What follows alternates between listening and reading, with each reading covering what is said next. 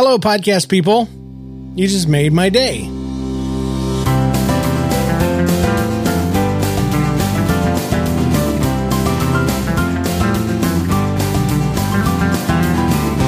Hi, folks. How you doing? This is James Kinnison, and you're listening to a very special episode, an unnumbered episode, a two-part mini-series of the Made My Day podcast, where I've invited my spouse, Jennifer, to join me on the show and do what we've been threatening to do for quite a while, and that is tell our story. A story that starts several years back and ends.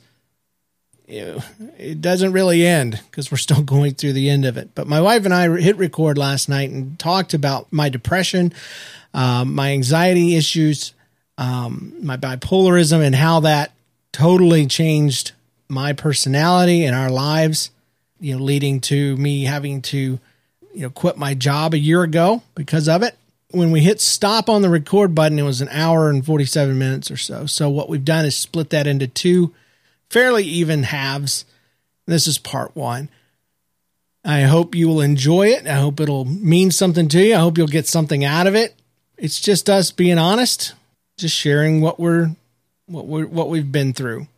Make sure you listen to both halves, and we'll see you here next time for a regular episode of Made My Day podcast.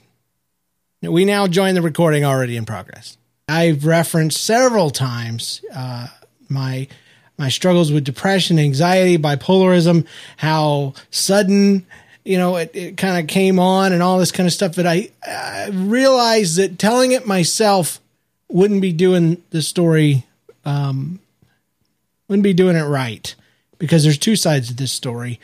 And so today I have invited my wife. Her name is Jennifer. Welcome to the show, Jen. Hi, thanks.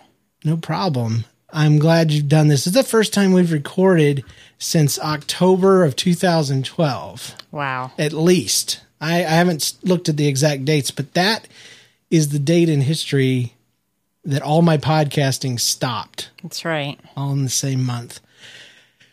This show is going to be weird and hard because we don't have a calendar, and even a timeline of bullet list of things that happened in the order they happened in.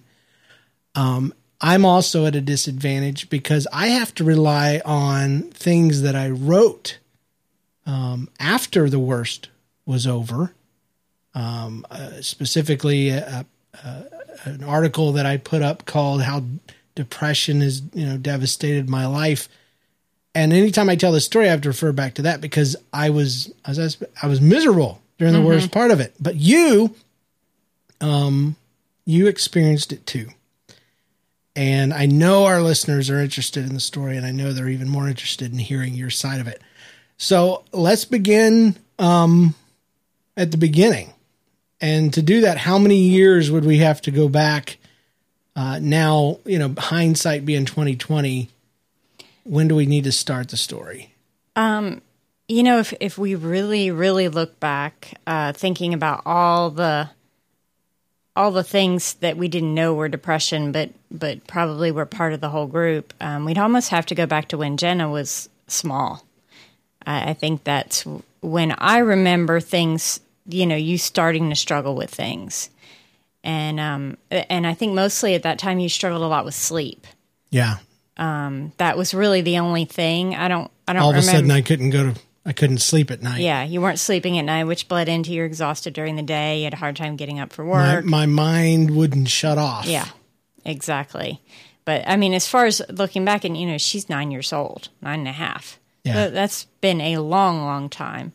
But obviously, I think things started to show themselves a lot when Jay was a baby.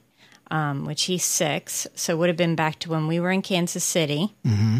And there were a lot of struggles going on in Kansas City, where you were, just different things, kind of a change. Some to do with my job, some things that changed at the job, yeah. Yeah, and just things. And, I looking back, I think it's the periods of stress, obviously, that really triggered the symptoms to get worse. And in that particular time in Kansas City, it was pretty stressful. I remember it's interesting that you talked about the sleeplessness, and I remember that. I remember it very vividly. Had I started it without, and that's why you're here, I would have started it with the feelings that I had of general doom. Mm-hmm. I just suddenly started feeling like everything I did was doomed. And you know me better than anyone. I am someone that by default, if there's a positive outcome to hope for, I'm the guy pulling for that outcome, believing in it blindly. If there is a task to take on, I might be intimidated by it. I might feel like I can't do it. But if I fail, it's going to be after I've tried every single thing possible to beat it, after I've stressed every possible stress. Right. And suddenly, and I'm the guy that loves people. Yeah. To be around groups of people, to be in front of people, to do theme parks and beaches and all this stuff the whole time we were dating, the whole time, before we had children. And suddenly, all of a sudden, things started changing in me very, very slowly. Like you said, very slowly. First, it was a sleeplessness, and then that would lead to the inability to be able to focus during the day. But couple that with the feelings of doom, just this feeling of distress. And at the time, I didn't know what to blame, and neither did you. I blamed my spirituality for a while. I thought there's got to be something I'm doing wrong that is opening a door for this. I'm not committed to God enough, or I'm not doing what I'm supposed to be doing, even though I was working as a full-time children's pastor in an inner city church, helping people, blessing people, doing the best I could. I still felt that way. What other, I don't know, symptoms or things did you start to see other than the sleeplessness and the feeling? I mean, obviously you can't explain the feelings I was feeling. Right.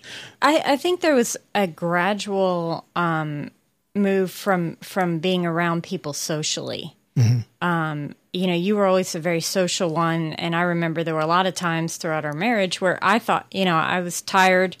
I didn't feel like getting together with people, and you loved getting together with people and doing things and going places. And gradually that began to change. It seemed like the things that you used to really enjoy, you just weren't interested anymore. And the change was so gradual at the time. I don't even think I realized it, or I just took it as that was your preference at the moment. And well, we didn't link it. You didn't link it together. Here's this feeling of doom. Here's sleeplessness. Here's this thing where he doesn't suddenly want to go out as much or hang around people as much, or isn't it's a thing now, like it's something I have to talk him into rather than, he's urging us to go. And it was like the boiling the frog analogy. It was such a slow thing that we didn't even know to connect all of that together. I remember at the same time, I was also having mood swings, and we didn't know it at the time, but all of a sudden I would just go from normal to being very, very angry, almost over stupid stuff, just over nothing. And I could feel it. It was like inside me, I was like, this is stupid. You're not this mad. This is insane. What are you doing? But then there's this part of me that felt like I was being hurt, like I was being offended, like nobody loved me or cared about me. And I was having to fight, for that. And luckily most of that was a lot of screaming and yelling. But yeah, in Kansas City, it was so slight. And that we did go to a doctor, and we did get on some medication, some basic medication, which was a huge step for us. It was a general doctor. We had a friend, who kind of led us in that direction. And he was a counselor, licensed counselor. He knew, and could identify that, it could be a physical thing as well as a mental thing. And he was the first one to say depression. Yeah. That it could be depression. And I had a lot of things. I didn't want to do medication. My father had been on medication. My mother had been on medication. They had struggled with depression and bipolarism, all these different things. And I wasn't going to be that. I was going to choose to be different, as if I had a choice. But yeah, you went to your general practitioner and you got something. Yeah, I think it's Cymbalta. It was Cymbalta.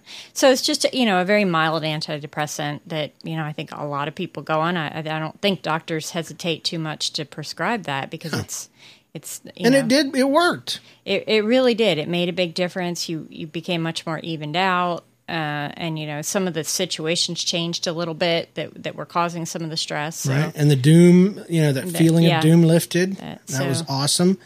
And so for a period of time, for quite a while, actually, I think it put a halt on the outward signs of what was brewing, apparently the entire time. Eventually, though, things at work got just, I don't know, it got stressful. I'll just say that. And it was to the point that I blamed my job for the way I was feeling. And in reality, what was happening is that Cymbalta was slowly losing its potency or whatever. Its effectiveness. It wasn't having the same effect that it once had. And I didn't want to be on more of it. Right. I think we did, but I'm not sure. I'm fuzzy on that. But I was so what we did, Jen and I sat down one day and we decided that it was time for a change in our life. And so one of the first changes we decided is we wanted to raise our kids around family, and that meant immediately that we were going to be moving from Kansas City somewhere between North Carolina and Florida. Yeah. We didn't know where. And long story short, we found this place here in St. Pete, and we moved here, and I was absolutely so convinced that my problems were related to the stress of my job that I completely expected to be totally fine, to the point that I didn't even tell my boss anything about my history at all. You remember? We didn't tell him anything. There wasn't that much to tell. There wasn't. But we didn't know anything. But I had been struggling with not wanting to go in to work, not being able to face people. I was going into the office at times and turning out the light and just, that feeling of not wanting to be messed with or bothered, or, just praying not to be talked to or anything. I had emptied my office of all of the Buzz Lightyear stuff that, was a fun thing for me to have being a children's pastor, having an office full of things that I enjoyed and collectibles and stuff that, I would show off to kids. All of the fun of my job had melted away, all of those things. And I expected that when we left, all that would go away. So you're right in that there wasn't much to tell, but there was if I had thought for a minute that it was going to continue. Yeah. Well, in less than a year's time, I would say the symptoms built up. Once the new of being here wore off and the realization that obviously where you were wasn't the problem, then I think you really started to struggle. One thing that I think helped is I was around. I was home with the kids, so I was helping you out at the church a couple of days a week. I was kind of around. So I think that kind of kept things from getting too terribly stressful, but you weren't happy. You were miserable. You were struggling. You didn't want to. You were continuing down the road of not wanting to be around people. It's tired all the time, except at night. Exactly, which is always fun. And then one thing I do remember about the time that kind of sticks out is we were so excited to move to Florida and be within driving distance of Disney World, and we got tickets and visited here and there, a couple different times for a couple different things, and it just got to where you absolutely hated going. You hated being there. You couldn't handle being around people. That it was the most miserable event of your life. And this is something that, years before you had completely enjoyed. Yeah. Theme parks were always my idea. Mm-hmm. Yeah. I wasn't even that crazy about them at first. If we were going to do something, and if it was a vacation, there was a theme park involved. Exactly. And you just got to where you did not want to be around people. And I think, being in the massive crowds of people at places like Disney World really brought that out. Now, this is a key part of the story because this is after we'd moved here, but it's well before I'd lost, finally turned in my badge on my job. Mm-hmm. It was also before we knew what was going on, really. Right. And it was right around that time, somewhere in there. I think it was even before we had gone to a specialist. Way before. Yeah. Way before.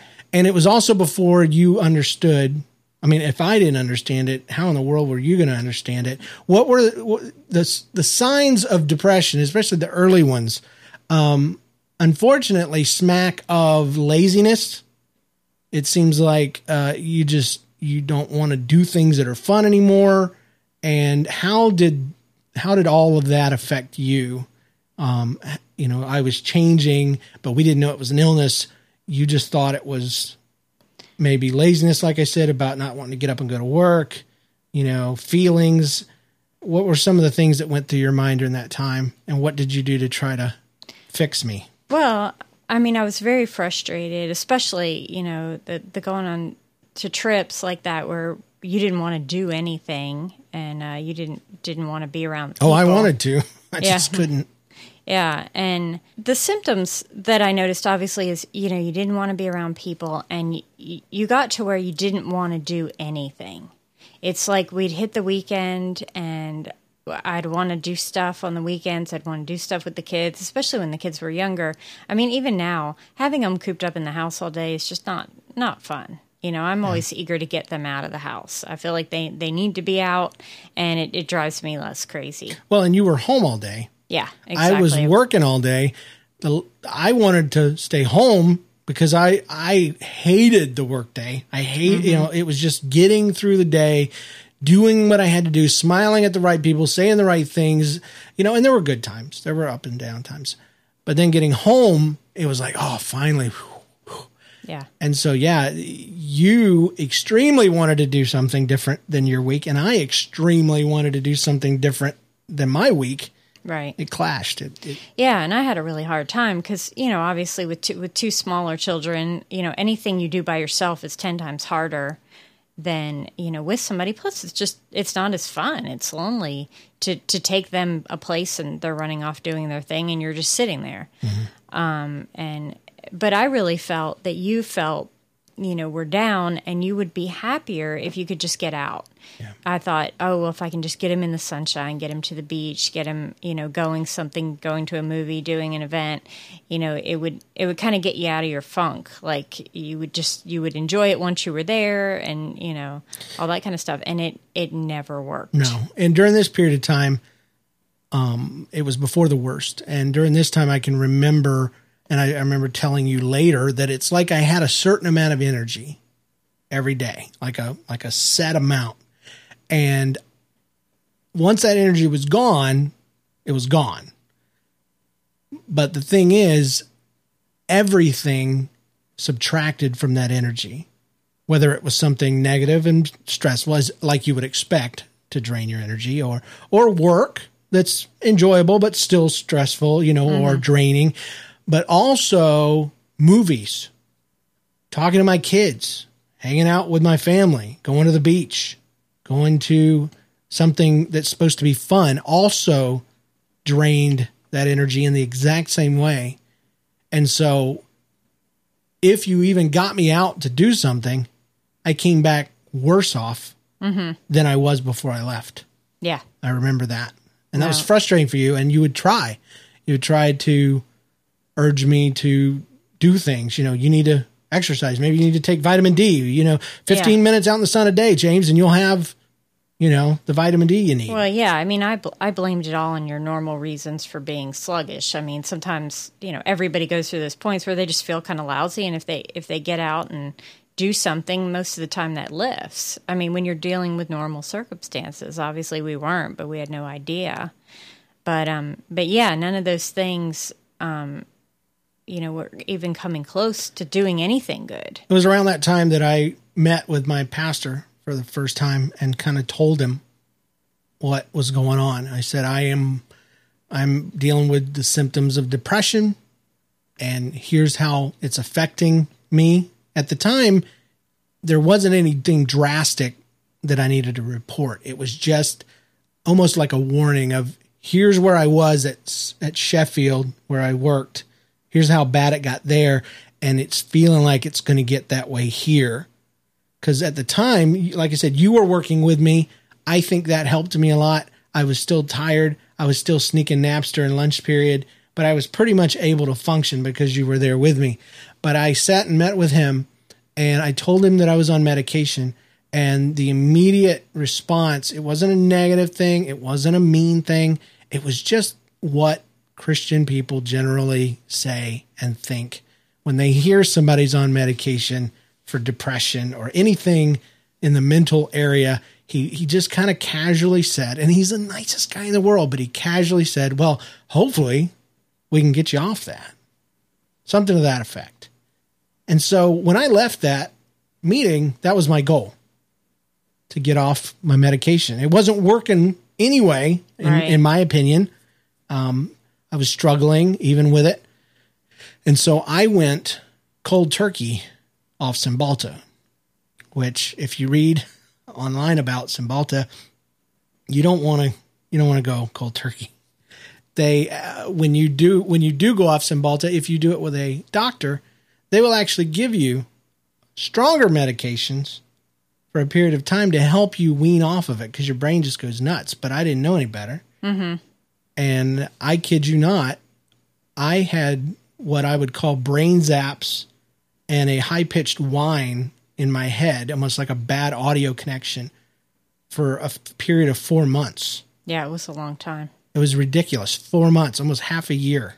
Well, and at the time you were seeing a general practitioner who prescribed the medicine, but he was an old guy. He wasn't aware of the side effects of going off of it. Plus, you went off of it without even, it's not like you went and talked to him. But yeah, it's funny because when you did start seeing the psychiatrist, fast forwarding a ways, and I think you were still on it, and I jumped back on it just out of desperation, and he gave you medicine to wean you off it, and I think it took like a week or something. I mean, and it was nothing. It was like, and it was another antidepressant they give you to help you wean off of it. But it wasn't. Naturally, when I got off the medication and the side effects of the withdrawals hit me, I made a silent vow once again. This was confirmation to me that I don't need to be on medication. I can do this without it. Mm-hmm. I will never get back on this stuff ever again, because look at what it's created, a dependency of some kind. It makes me feel like I didn't feel like I needed it. It just made me miserable not to be on it.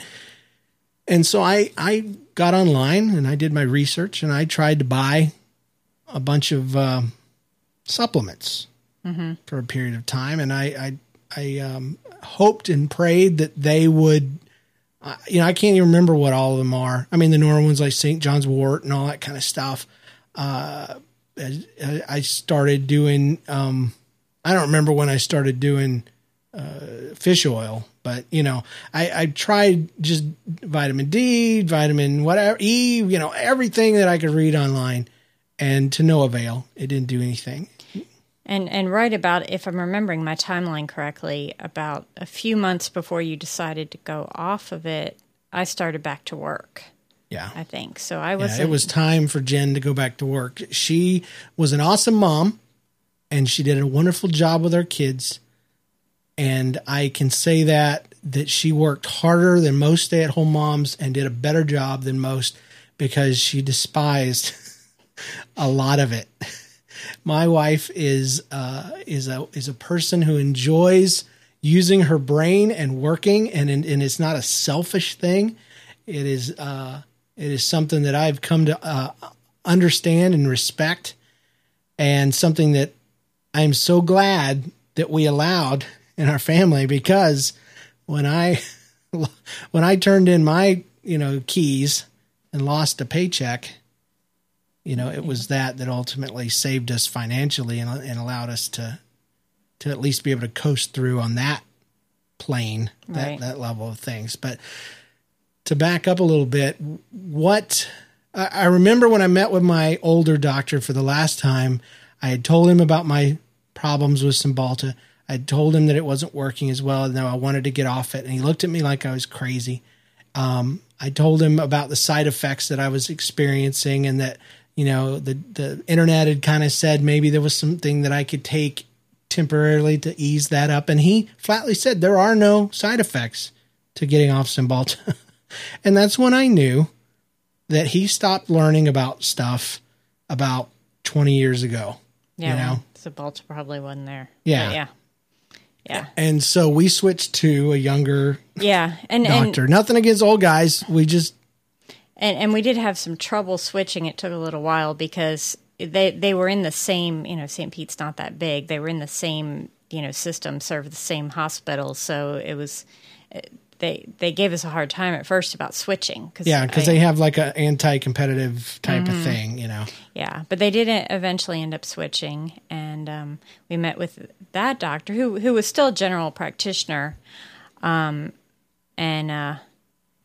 we met with him, and in fact I went with you to the appointment because you just, I don't know, you needed help. I couldn't do it. Yeah, and he just basically took one look at you, and it's like, this is, you know, more than, your issues are beyond what I can offer. Yeah. You know, and he did put you back on some sort of medicine, but he basically gave you a list of psychiatrists and said, you know. He was almost apologetic about it.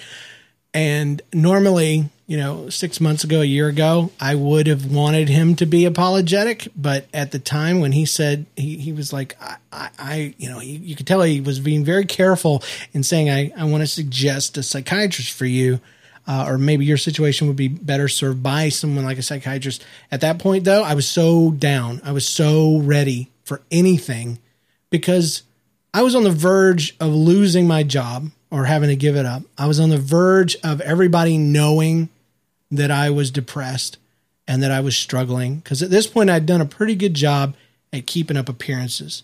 Even to a point before, you know, my wife even noticed, I hid a lot of the times that I stayed home from work. You know, I did not want to be a burden or a stress.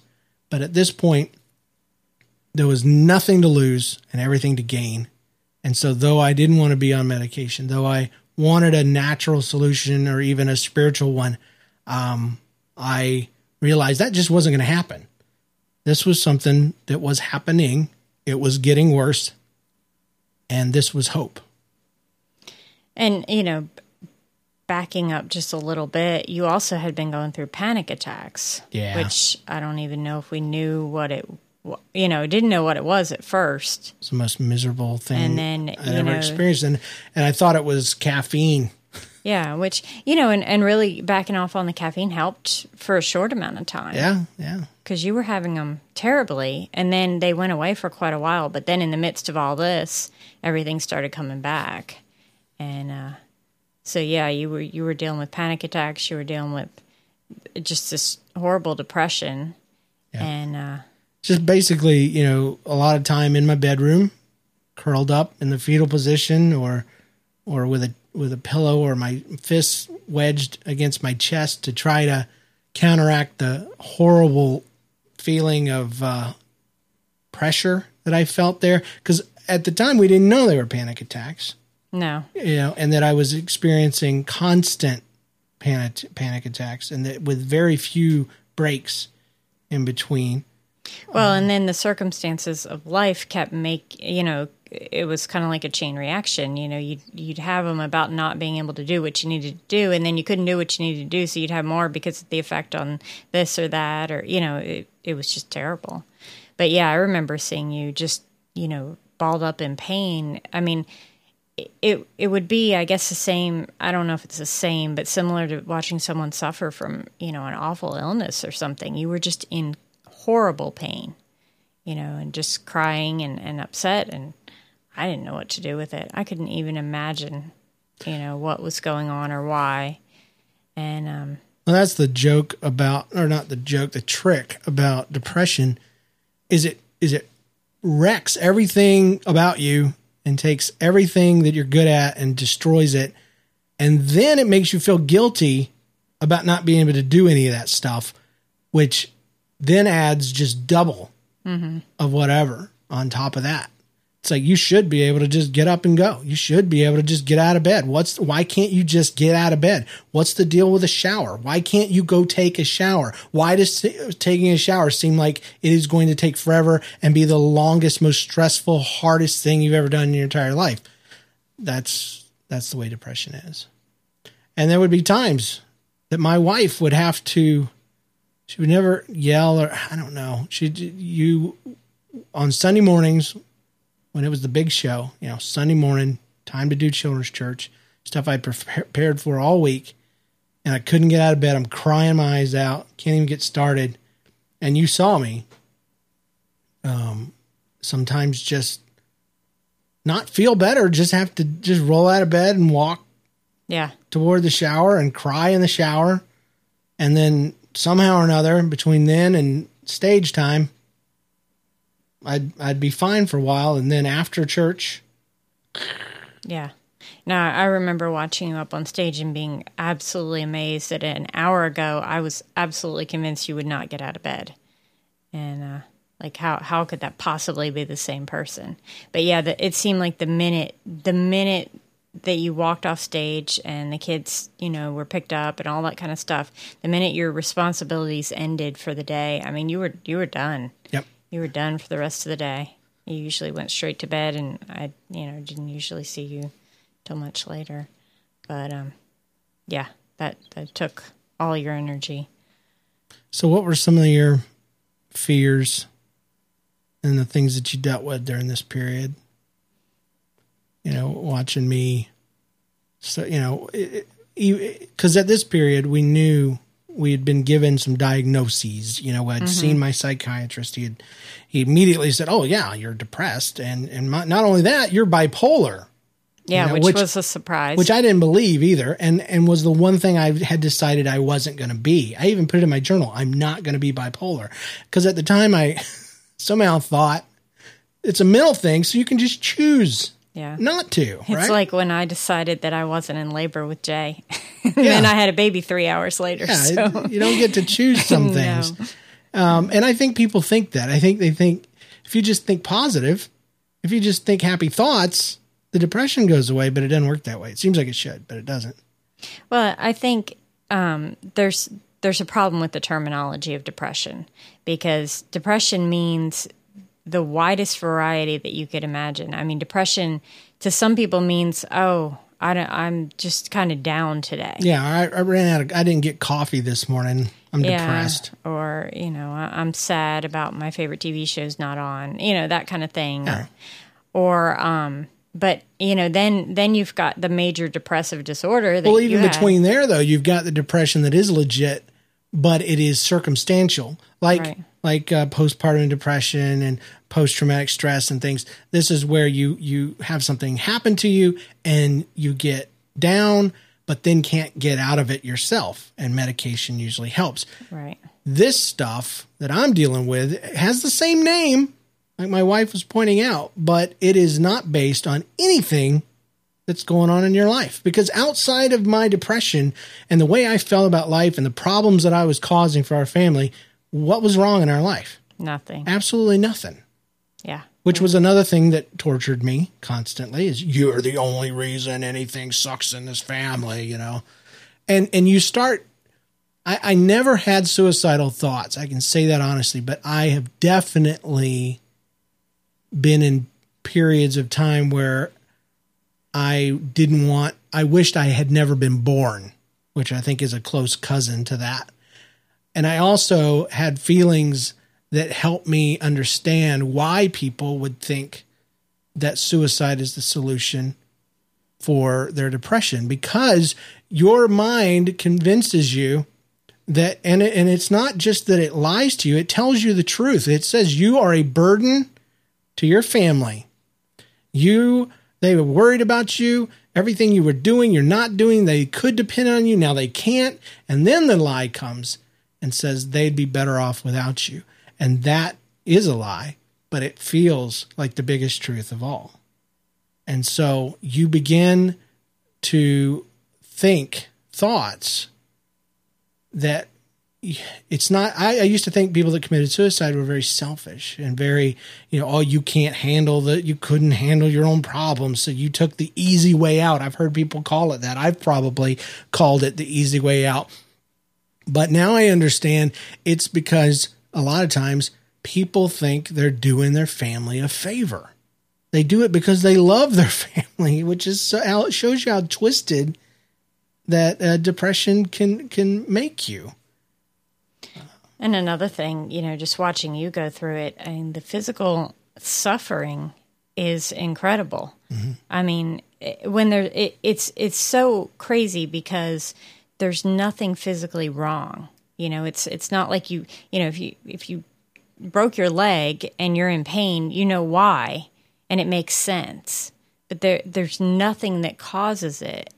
But it's still just horrible suffering. I mean, just what I watched you go through at different times, and there was a good period of time between, seeing the doctor, and then it took a while to get an appointment with the psychiatrist. And there was just a long time where the panic attacks were constant and the pain was constant. And there was we didn't even know what it was. No. We didn't even know why. It was like, we just had no idea. And then when you finally did go to the doctor and they're like, you're bipolar and you're having panic attacks and anxiety and, the depression, it's like, oh, okay, I had 3 or 4 different things that needed to be treated. Yeah, wasn't just one little thing. And, throwing Cymbalta at it was like, you split your head open and it's bleeding. And so here's a Band-Aid. Yeah, exactly. So it just wasn't. It was never going to be enough. It was never gonna fix anything. Was there ever a time before we knew what was going on that you were angry with me? Oh, I was constantly angry. I thought that if you could just pull it together and get out of bed and just do what you're supposed to do, then the feelings would come. I'm like, you just need to. There's tons of times when I don't want to get up for work because I'm tired or I don't feel like it, or mostly. I was very angry and I pushed you constantly of, you just need to be different. You need to do this. You need to do that. Because like you said, I mean, it looked like you were just being lazy a lot of times. Or it looked like you just didn't care or you didn't want anything to do with anybody. Yeah, it did look that way. And I don't know. I can't answer it because there's a truth to it. I suddenly didn't want to go to work. Yeah. I wanted to. I wanted things to be normal. I wanted to be the best I could be. I wanted to not let anyone down. But at the same time, but it's not the same as when you feel lazy. I thought I was being lazy even. Yeah. But, looking back. Except that I wanted to be better. Lazy people don't want to be better. No, they just want to get away with what they can get away with. Yeah. But, knowing now what was going on, there did finally hit a point, and I think it was a ways down the road of all this that I finally realized and fully started to comprehend, or I guess face it. A lot of my anger was fear because I was scared. Our whole life was wrapped up in your job. All of our friends were at your job. It was the church we went to. It was all the kids' friends. The church, you being a pastor at the church meant that the kids went to the private school attached to the church for free. Which turned out to be an awesome school. Yeah, which was a great school. And the kids, my daughter our daughter had gone there, since kindergarten. And so it was just a really huge deal. Everything in our life was tied up there. The only thing that was not tied up in there was my job. Which I didn't like at all at the time. So it didn't, that didn't, and it was kind of outside of everything anyway. But, every friend we had, everybody we knew in St. Pete, outside of the few people I knew at work, went to that church or were tied to that school. Yeah. I mean, it's the reason we came. Yeah. And it was the center of our social network, our spiritual network, and financially and even scholastically, whatever. And so it was going to have such a big effect on the kids. Our son went to daycare there. Our daughter went to school there. So I kept it hidden. I didn't tell anybody. There was a period, though, we went to my boss a second time and kind of told him, hey, I am seeing a doctor. Jen went with me, and I said, I'm seeing a doctor. We're trying to get better. Mm-hmm. And, basically asked for permission to be a little bit broken, like I'm not going to be my 100%, but I will be eventually. Is that okay?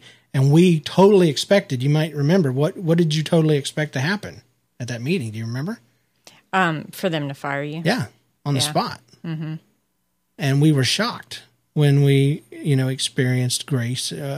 Pastor was like, oh, no, we've all been through these kind of, periods and stuff like that. And so we walked out feeling a lot better about that specifically.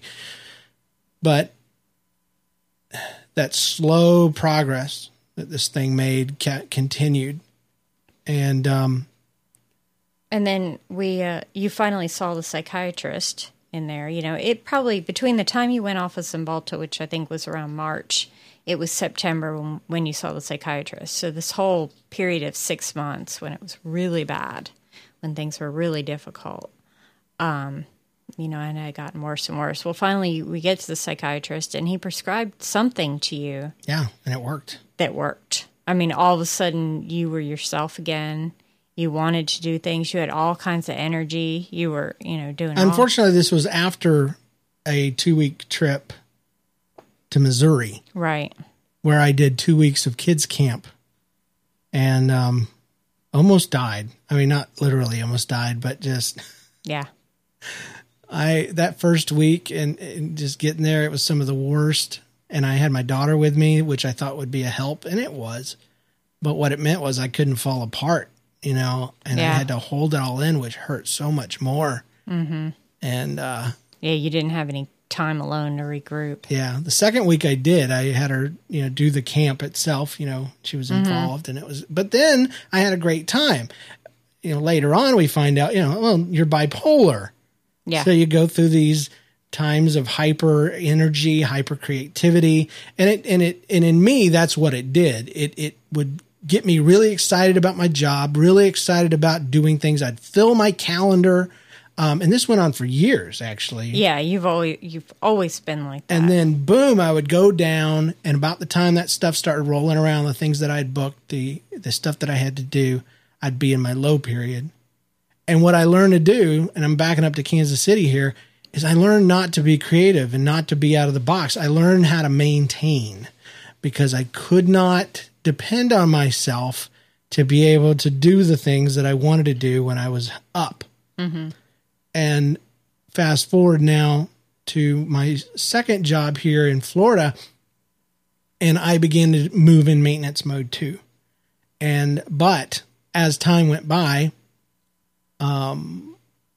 I had my ups and downs. We'll talk about the medication up and downs, but in the big picture, things started dropping off that I was supposed to do, things that I was supposed to be at, things, performances I was supposed to make, or even just a candy machine that I was supposed to get filled.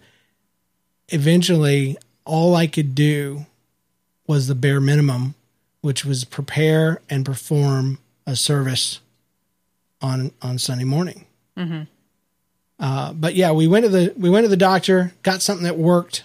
It was awesome for a limited time. And then, is this the one I had the rash? Mm-hmm. Yeah, he told me before he gave it to me. He's like, 1 in 20,000 people or whatever get this rash, and if you get the rash, you got to tell me immediately because if the rash continues, you will die. And I was like, oh, cool, whatever. I'm never that guy. And this stuff worked. I was back to normal. It was awesome. Clear skies. Everything was going to be great. And then I got this weird rash on the back of my legs. I had to come in for an emergency type of consultation. He looked at him. He's like, yeah, that's the rash. And I was just yanked off of that medication. And I crashed. Yeah. I say I crashed. That sounds like drugs. I went back to what was normal at the time. which was in horrible pain, constant panic attacks, depression, terrible thoughts. Because on top of taking you off of that, he wanted to put you on medicines very slowly. Yeah. So you needed about 4 different types of medicines to deal with your 4 different types of condition. So he, started you off on one of the more mild things. Lithium was a given, and that helped with the bipolarism. He had to deal with my sleeplessness. He had to deal with my depression, and he had to deal with my anxiety. I didn't understand it. She didn't understand it at the time. But yeah, he had to work on one thing because he had to find out what was affecting what. Mm-hmm. And if you're on 2 things, you do it at the same time. And how do you know what effects to attribute to what medication? And so it was a horrible waiting game because if it worked and it was great. But if it didn't work for 2 weeks, actually I think we were meeting at a weekly schedule. But it would be a minimum of 2 weeks before he would pull it or try something else because he wanted to make sure. Because it took a while for all the stuff to get through your system, yeah. And he did it very slow because you had a tendency to have allergic reactions to things. Yep. Because you went on, I think, you did 3 different things that caused some sort of reaction. Yep. Right in the beginning. So then he's slowly putting you on things. And the initial medicine that he'd given you would have dealt with a couple of those problems at once, but you couldn't take those. So he was having to piecemeal it together with, 3 different medicines to deal with the 3 different problems. So I remember 3 times things working. Is that correct? Of having ups and downs, there's those kind of. There were two medicines. Okay. One, the first one that gave you the rash. The second one caused you the muscle pain. Okay, the second one though was the best. He gave me this stuff and it worked great. And he told me it runs the risk of overstimulating you. And at that point, I was feeling nothing. Like I wasn't able to feel good. I wasn't able to feel pleasure. I wasn't able to enjoy anything, my kids, whatever. So I was desperate and put me on this stuff and immediately, boom, I'm raring to go, dude. And I did some of the most creative work I've ever done in ministry during that period of time. My services got really involved. I did a series on Post-it notes from God, and I did Post-it note art and had the kids do their own. And I created all these illustrations, and things like that. Do you remember all that? Mm-hmm. Yeah. Yeah. And it was great. It was awesome. And then the stuff started, it did overstimulate me, but I didn't want to tell anybody because I figured, you know what, being a little hepped up, being a little, fidgety, feeling like I'm on too much caffeine, that's fine because of the benefits. Maybe it's just a side effect. But it got worse, and it got to the point that I felt like I needed every single cell in my body to be touched at one time. Like, and a shower would be the only thing that would help that because I could feel every single individual drop of water. But it also made it to where I couldn't raise my arms. It was so weird. If you've ever hung sheetrock all day on the ceiling, and then at the end of the day, try to raise your arms and it just hurts. It can't, it's just too much strain on your muscles. That's what I was going through, to the point that I was trying to finish those Post-it note things at the end of the, on a Saturday or Friday night. And I couldn't, it was the hardest job in the world because I had to lift my arms 100 million times making this Post-it note pixel art. So, I also had at the time signed up to do a Christmas play with a co-pastor friend of mine. She was very thrilled. I even went to one of the practices and, everybody seemed to be really happy about my performance. And then they pulled me off the medicine. Thanks for listening to the first half of 2 parts of our depression story. The next episode will continue the story. So check it out.